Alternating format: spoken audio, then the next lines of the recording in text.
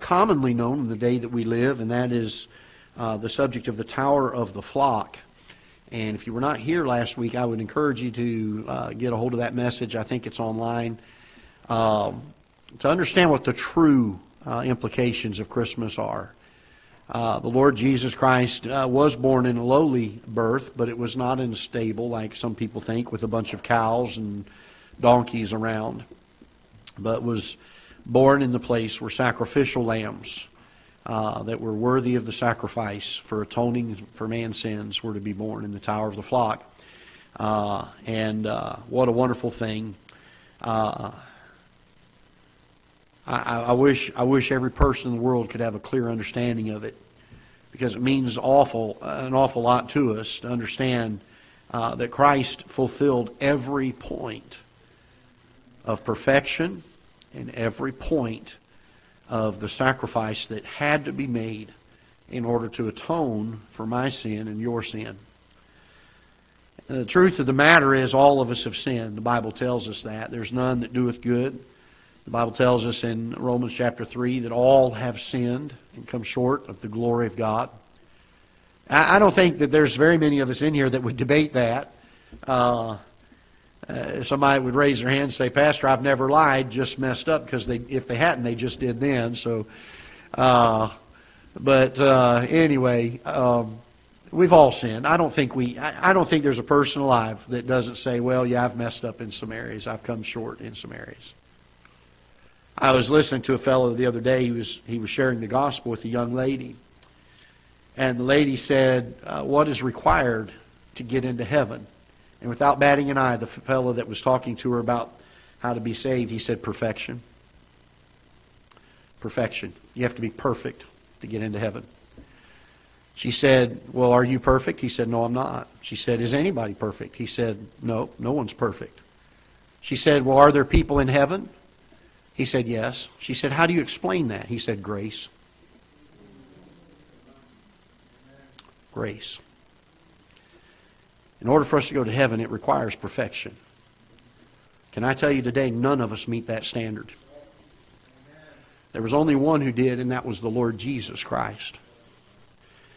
And you know, the wonderful thing is that He gives us His righteousness when we put our faith in Him. We don't earn our way to heaven. If you're sitting here today saying, "I hope I do good enough to make it," you're not. You're not going to.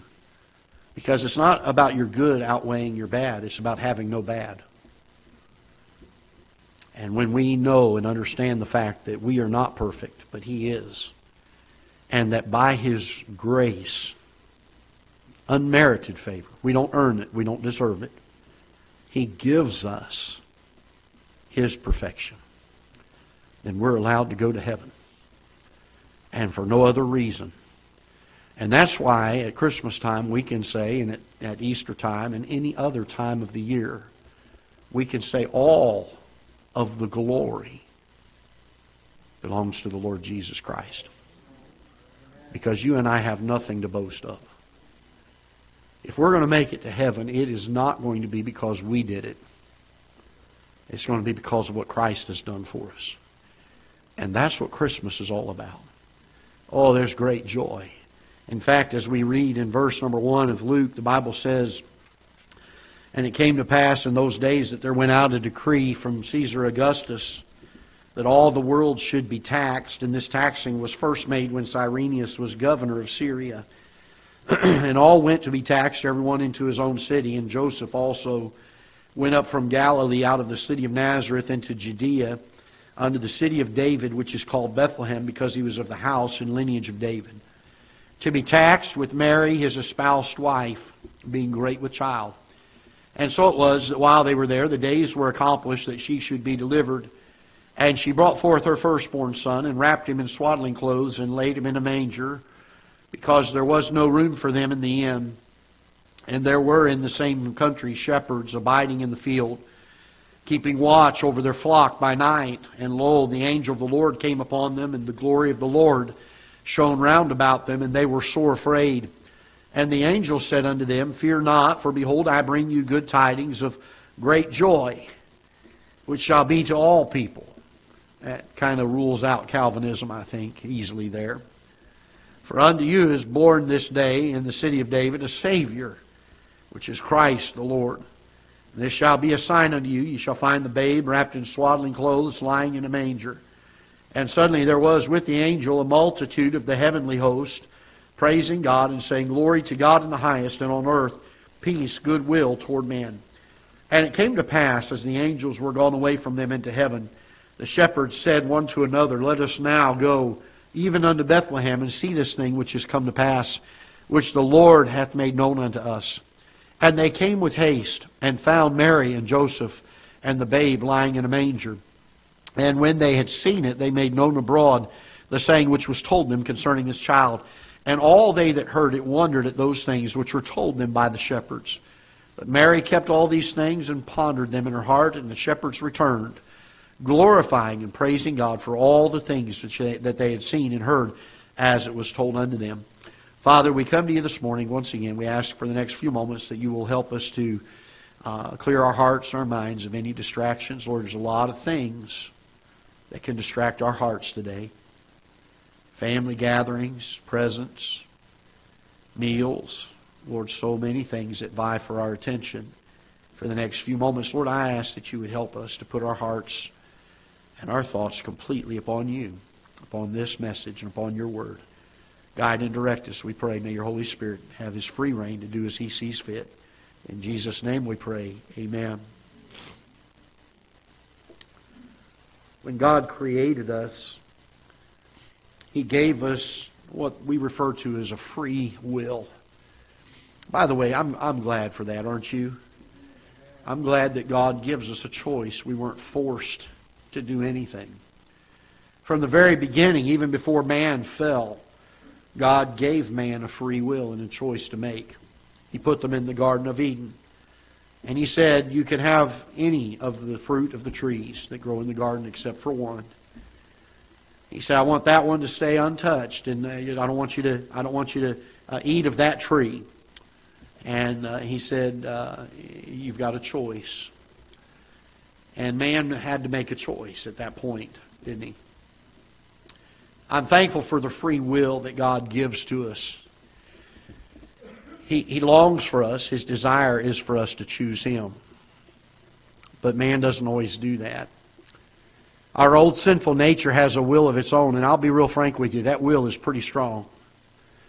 It tends to get the best of us. I was talking to my kids the other day, and they're teenagers. And you ask them about going to do something, they say, well, I just don't have time. I'm like, you're a teenager. You have more time now than you'll ever have in your life, and you don't have time. And I asked them about going to do something. They said, well, I just don't have time. I said, the truth is, and this is true of all of us, we always find the time to do the things we want to do. I've heard people say, well, I don't have the money. I've found that over the years, we generally find the way to accomplish the things we want to do, even if we don't have the money to do it. Because we have a strong will. We want to do certain things. And God doesn't force us. In fact, I have had to deal with several folks in the last probably year and a half that come to me and they're praying and they're brokenhearted. They're praying for someone. Oh, I just wish this person would change. And Pastor, will you pray with me about them? And a number of folks, probably 4 or 5, maybe 6 folks this year that have all come and said, Pastor, I'm really burdened for someone. Would you pray with me? And I'm glad to pray with them. I am. I'm glad to pray for God to work in the situation. But the truth is, God's not going to go against his character of forcing someone. And I know people that get upset and they say, well, God didn't answer my prayer. Well, did we pray rightly? Are we asking God to go against his own character? He gave us a free will. And we expect him to force his will on someone else. That's not a right way to do it. So when we pray for someone like that, we should pray, Lord, keep working on their heart. Bring them to a place of decision and then help them to make the right decision. But at the end of the day, that decision is theirs. You say, Pastor, why are you sharing all that? Because the same holds true for you and I. At the end of the day, you and I have a choice to make. What are we going to do with the Lord Jesus Christ? It's amazing to me, as I've read the Christmas story now a number of years, how many people responded to the birth of the Lord Jesus Christ. And each of them responded differently. And I want us to take a look very quickly at several of them, and then I want to bring a couple things to light, and then ask a couple questions of us. But let's look at a couple of these folks in Scripture, at how they responded. Look with me, if you will, in Luke 2, and I'm going to go down to verse number 13. Now, there's some things we could look at even prior to the birth of the Lord Jesus Christ, of how people responded to even the news that Christ was coming. And there's time enough, you can study those if you like. And I'm not going to share all of the responses, but I'm going to share several of them, all right? Let's look in verse number 13. The Bible says, "And suddenly there was with the angel a multitude of the heavenly host, praising God and saying, Glory to God in the highest, and on earth peace, goodwill toward men." And I made this statement last week. It's amazing, an amazing thought to me. I didn't think about this till a few years ago. I was reading through the story, getting some things ready again for Christmas. And a thought struck my heart, and I just sat there, and I thought, boy, what an amazing thing. The angel that came and spoke to the shepherds was excited to proclaim. He said, "Fear not, for behold, I bring you good tidings of great joy, which shall be to all people. For unto you is born this day in the city of David a Savior, which is Christ the Lord." And I don't think he came out like some of these royal proclaimers do, and beat the big stick on the floor and in a deadpan face say it. I think this angel was excited about the news. You say, why do you think that, Brother Greg? Because of what took place as soon as he finished. The Bible says, "And suddenly," and there was a suddenness to this. "And suddenly there was with the angel a multitude." Now, when the Bible uses the word multitude, oftentimes it's referring to the fact that it's an innumerable amount. It's a large number. It's a number that is a vast number. And he says, a multitude of the heavenly host appeared with this angel. And look at verse 13. And what were they doing? They were what? They were praising God and saying, "Glory to God in the highest, and on earth peace, goodwill toward men." A few moments ago, I was sharing with you that the salvation that Christ brings, all of that belongs to His glory, not ours. We didn't earn our salvation. He gave it to us freely. He gave it to us because of His grace. Because He loved us so much, He gives us this. And this wonderful grace that God has given to us, these angels are excited about it, and they say, they're praising God and saying, "Glory to God in the highest, and on earth peace, goodwill toward men." And the thought struck me a couple years ago. These angels are rejoicing. I don't know how angels rejoice, but I'd love to see it. I think they can rejoice sometimes better than you and I can. I thought of this thought. Here are these angels that the Bible says suddenly they came and they were with this other angel. I think that they were waiting with bated breath right on the edge of their seats, on a hair trigger, waiting for that angel to make that announcement, because they could not wait to bring glory to God for what He was doing. And this is the thought.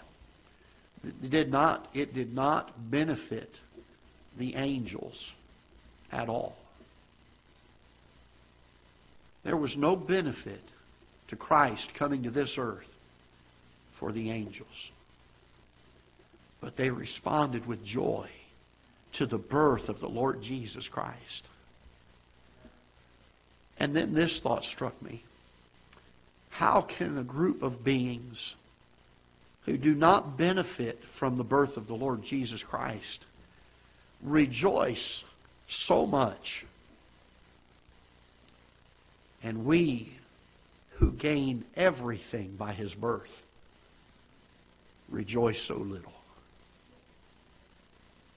Christmas morning is just about family and presents and lights and trimmings and trees and meals. Where's the joy in Christmas for the birth of the Lord Jesus Christ coming to redeem my soul and your soul? That we would stand up on a street corner or on a rooftop or in our front yards and say, "Glory to God in the highest, and on earth peace, goodwill toward men, and to have the joy of the angels. When the birth of the Lord Jesus Christ took place, the response of the angels was great joy and great gladness and bringing praise to the Lord Jesus Christ. The second response that we find in Scripture is in verse number 16. These shepherds that were abiding in the field, and they see these angels. I don't know how long these angels were there in verse number 14. I do know that verse number 15 says, and it came to pass. And normally, when that phrase is used in Scripture, it indicates a passage of time. I don't know how long it took for those angels to rejoice and for the shepherds to decide. But I'll say this, I think there was some great rejoicing going on. And it came to pass, as the angels were gone away from them into heaven, the shepherds said one to another, let us now go even unto Bethlehem, and see this thing which is come to pass, which the Lord hath made known unto us. And they came with haste and found Mary and Joseph and the babe lying in a manger. And notice what it says here.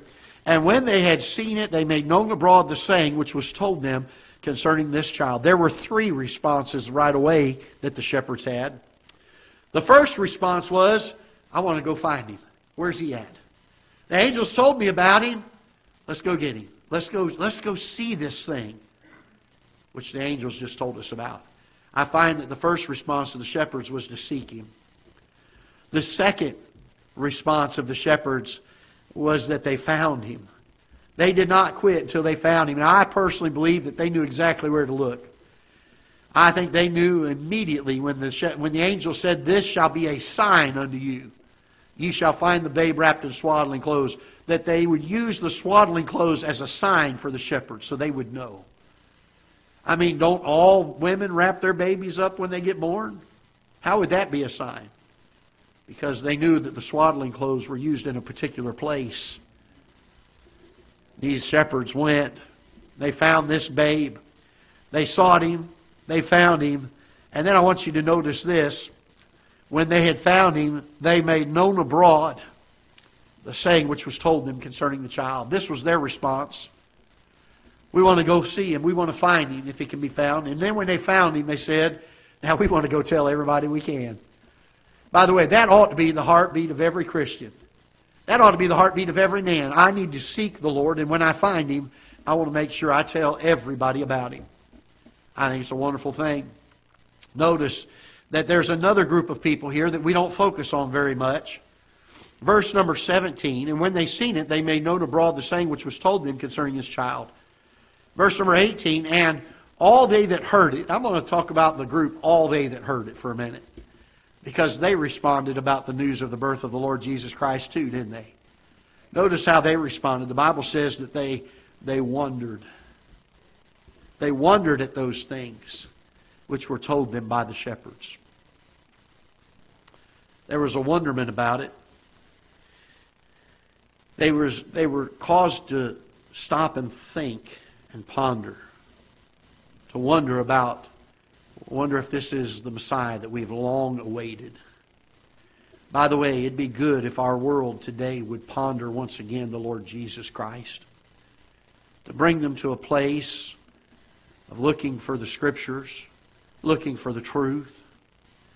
And then there's another person that responded here. In verse number 25, I'll talk about Mary later on.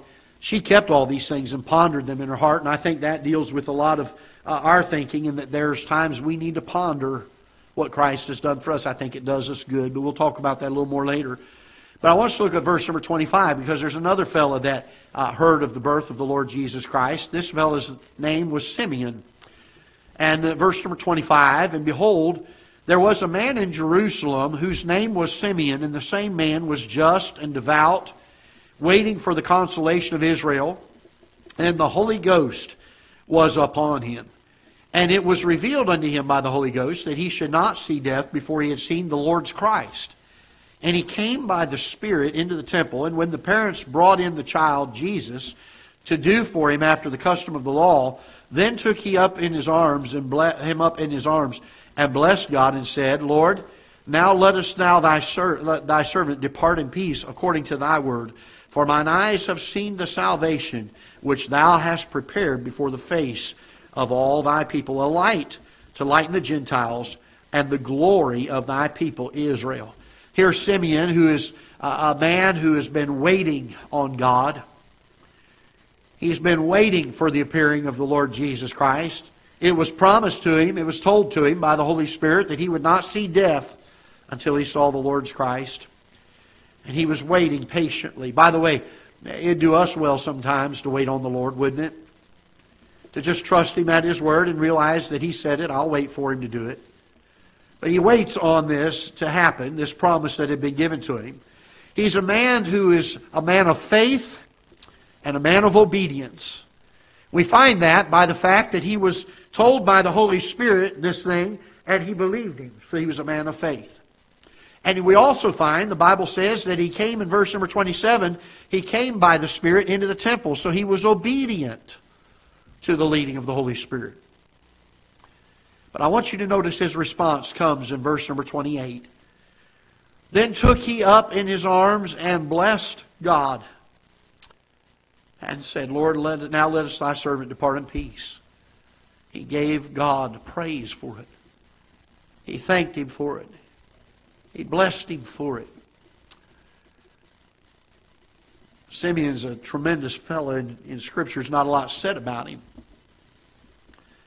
But he's the one who understood and was able to share with Mary the fact that Jesus was going to be crucified.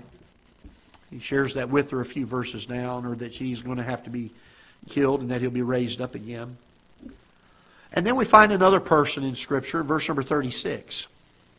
And there was one, Anna, a prophetess, the daughter of Phanuel, of the tribe of Asher. She was of great age and had lived with an husband 7 years from her virginity. And she was a widow of about 84 years, which departed not from the temple, but served God with fastings and prayers night and day. And she, coming in that instant, gave thanks likewise unto the Lord, and spake of Him to all them that looked for redemption in Jerusalem. There were two things that Anna did. She gave thanks to the Lord, and she told everybody she could find out about Him. She gave thanks to Him and told everybody she could find out about Him. So far, we're finding out that pretty much everybody that hears about the Lord Jesus Christ is pretty excited about it. They began to realize that the long-promised Redeemer of man is now on the scene. It's just going to be a short while now until redemption's plan is fulfilled through Calvary. And those that are party to this, and those that are understanding this, and those that are hearing of this are excited about it. They're praising God. They're joyful. They're gleeful about it. Now look with me in the book of Matthew, chapter number 2. Matthew, chapter number 2.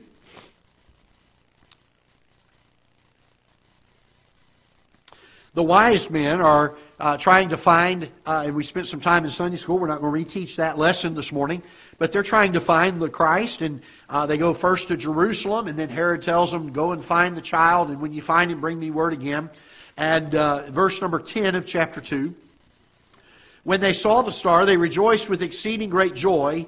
And when they were come into the house, they saw the young child with Mary his mother, and fell down and worshipped Him. And when they had opened their treasures, they presented unto Him gifts, gold and frankincense and myrrh. These wise men rejoiced, the Bible says in verse number 10, with exceeding great joy. You ever had that kind of joy? You ever had exceeding great joy? I've had joy, and I've had great joy.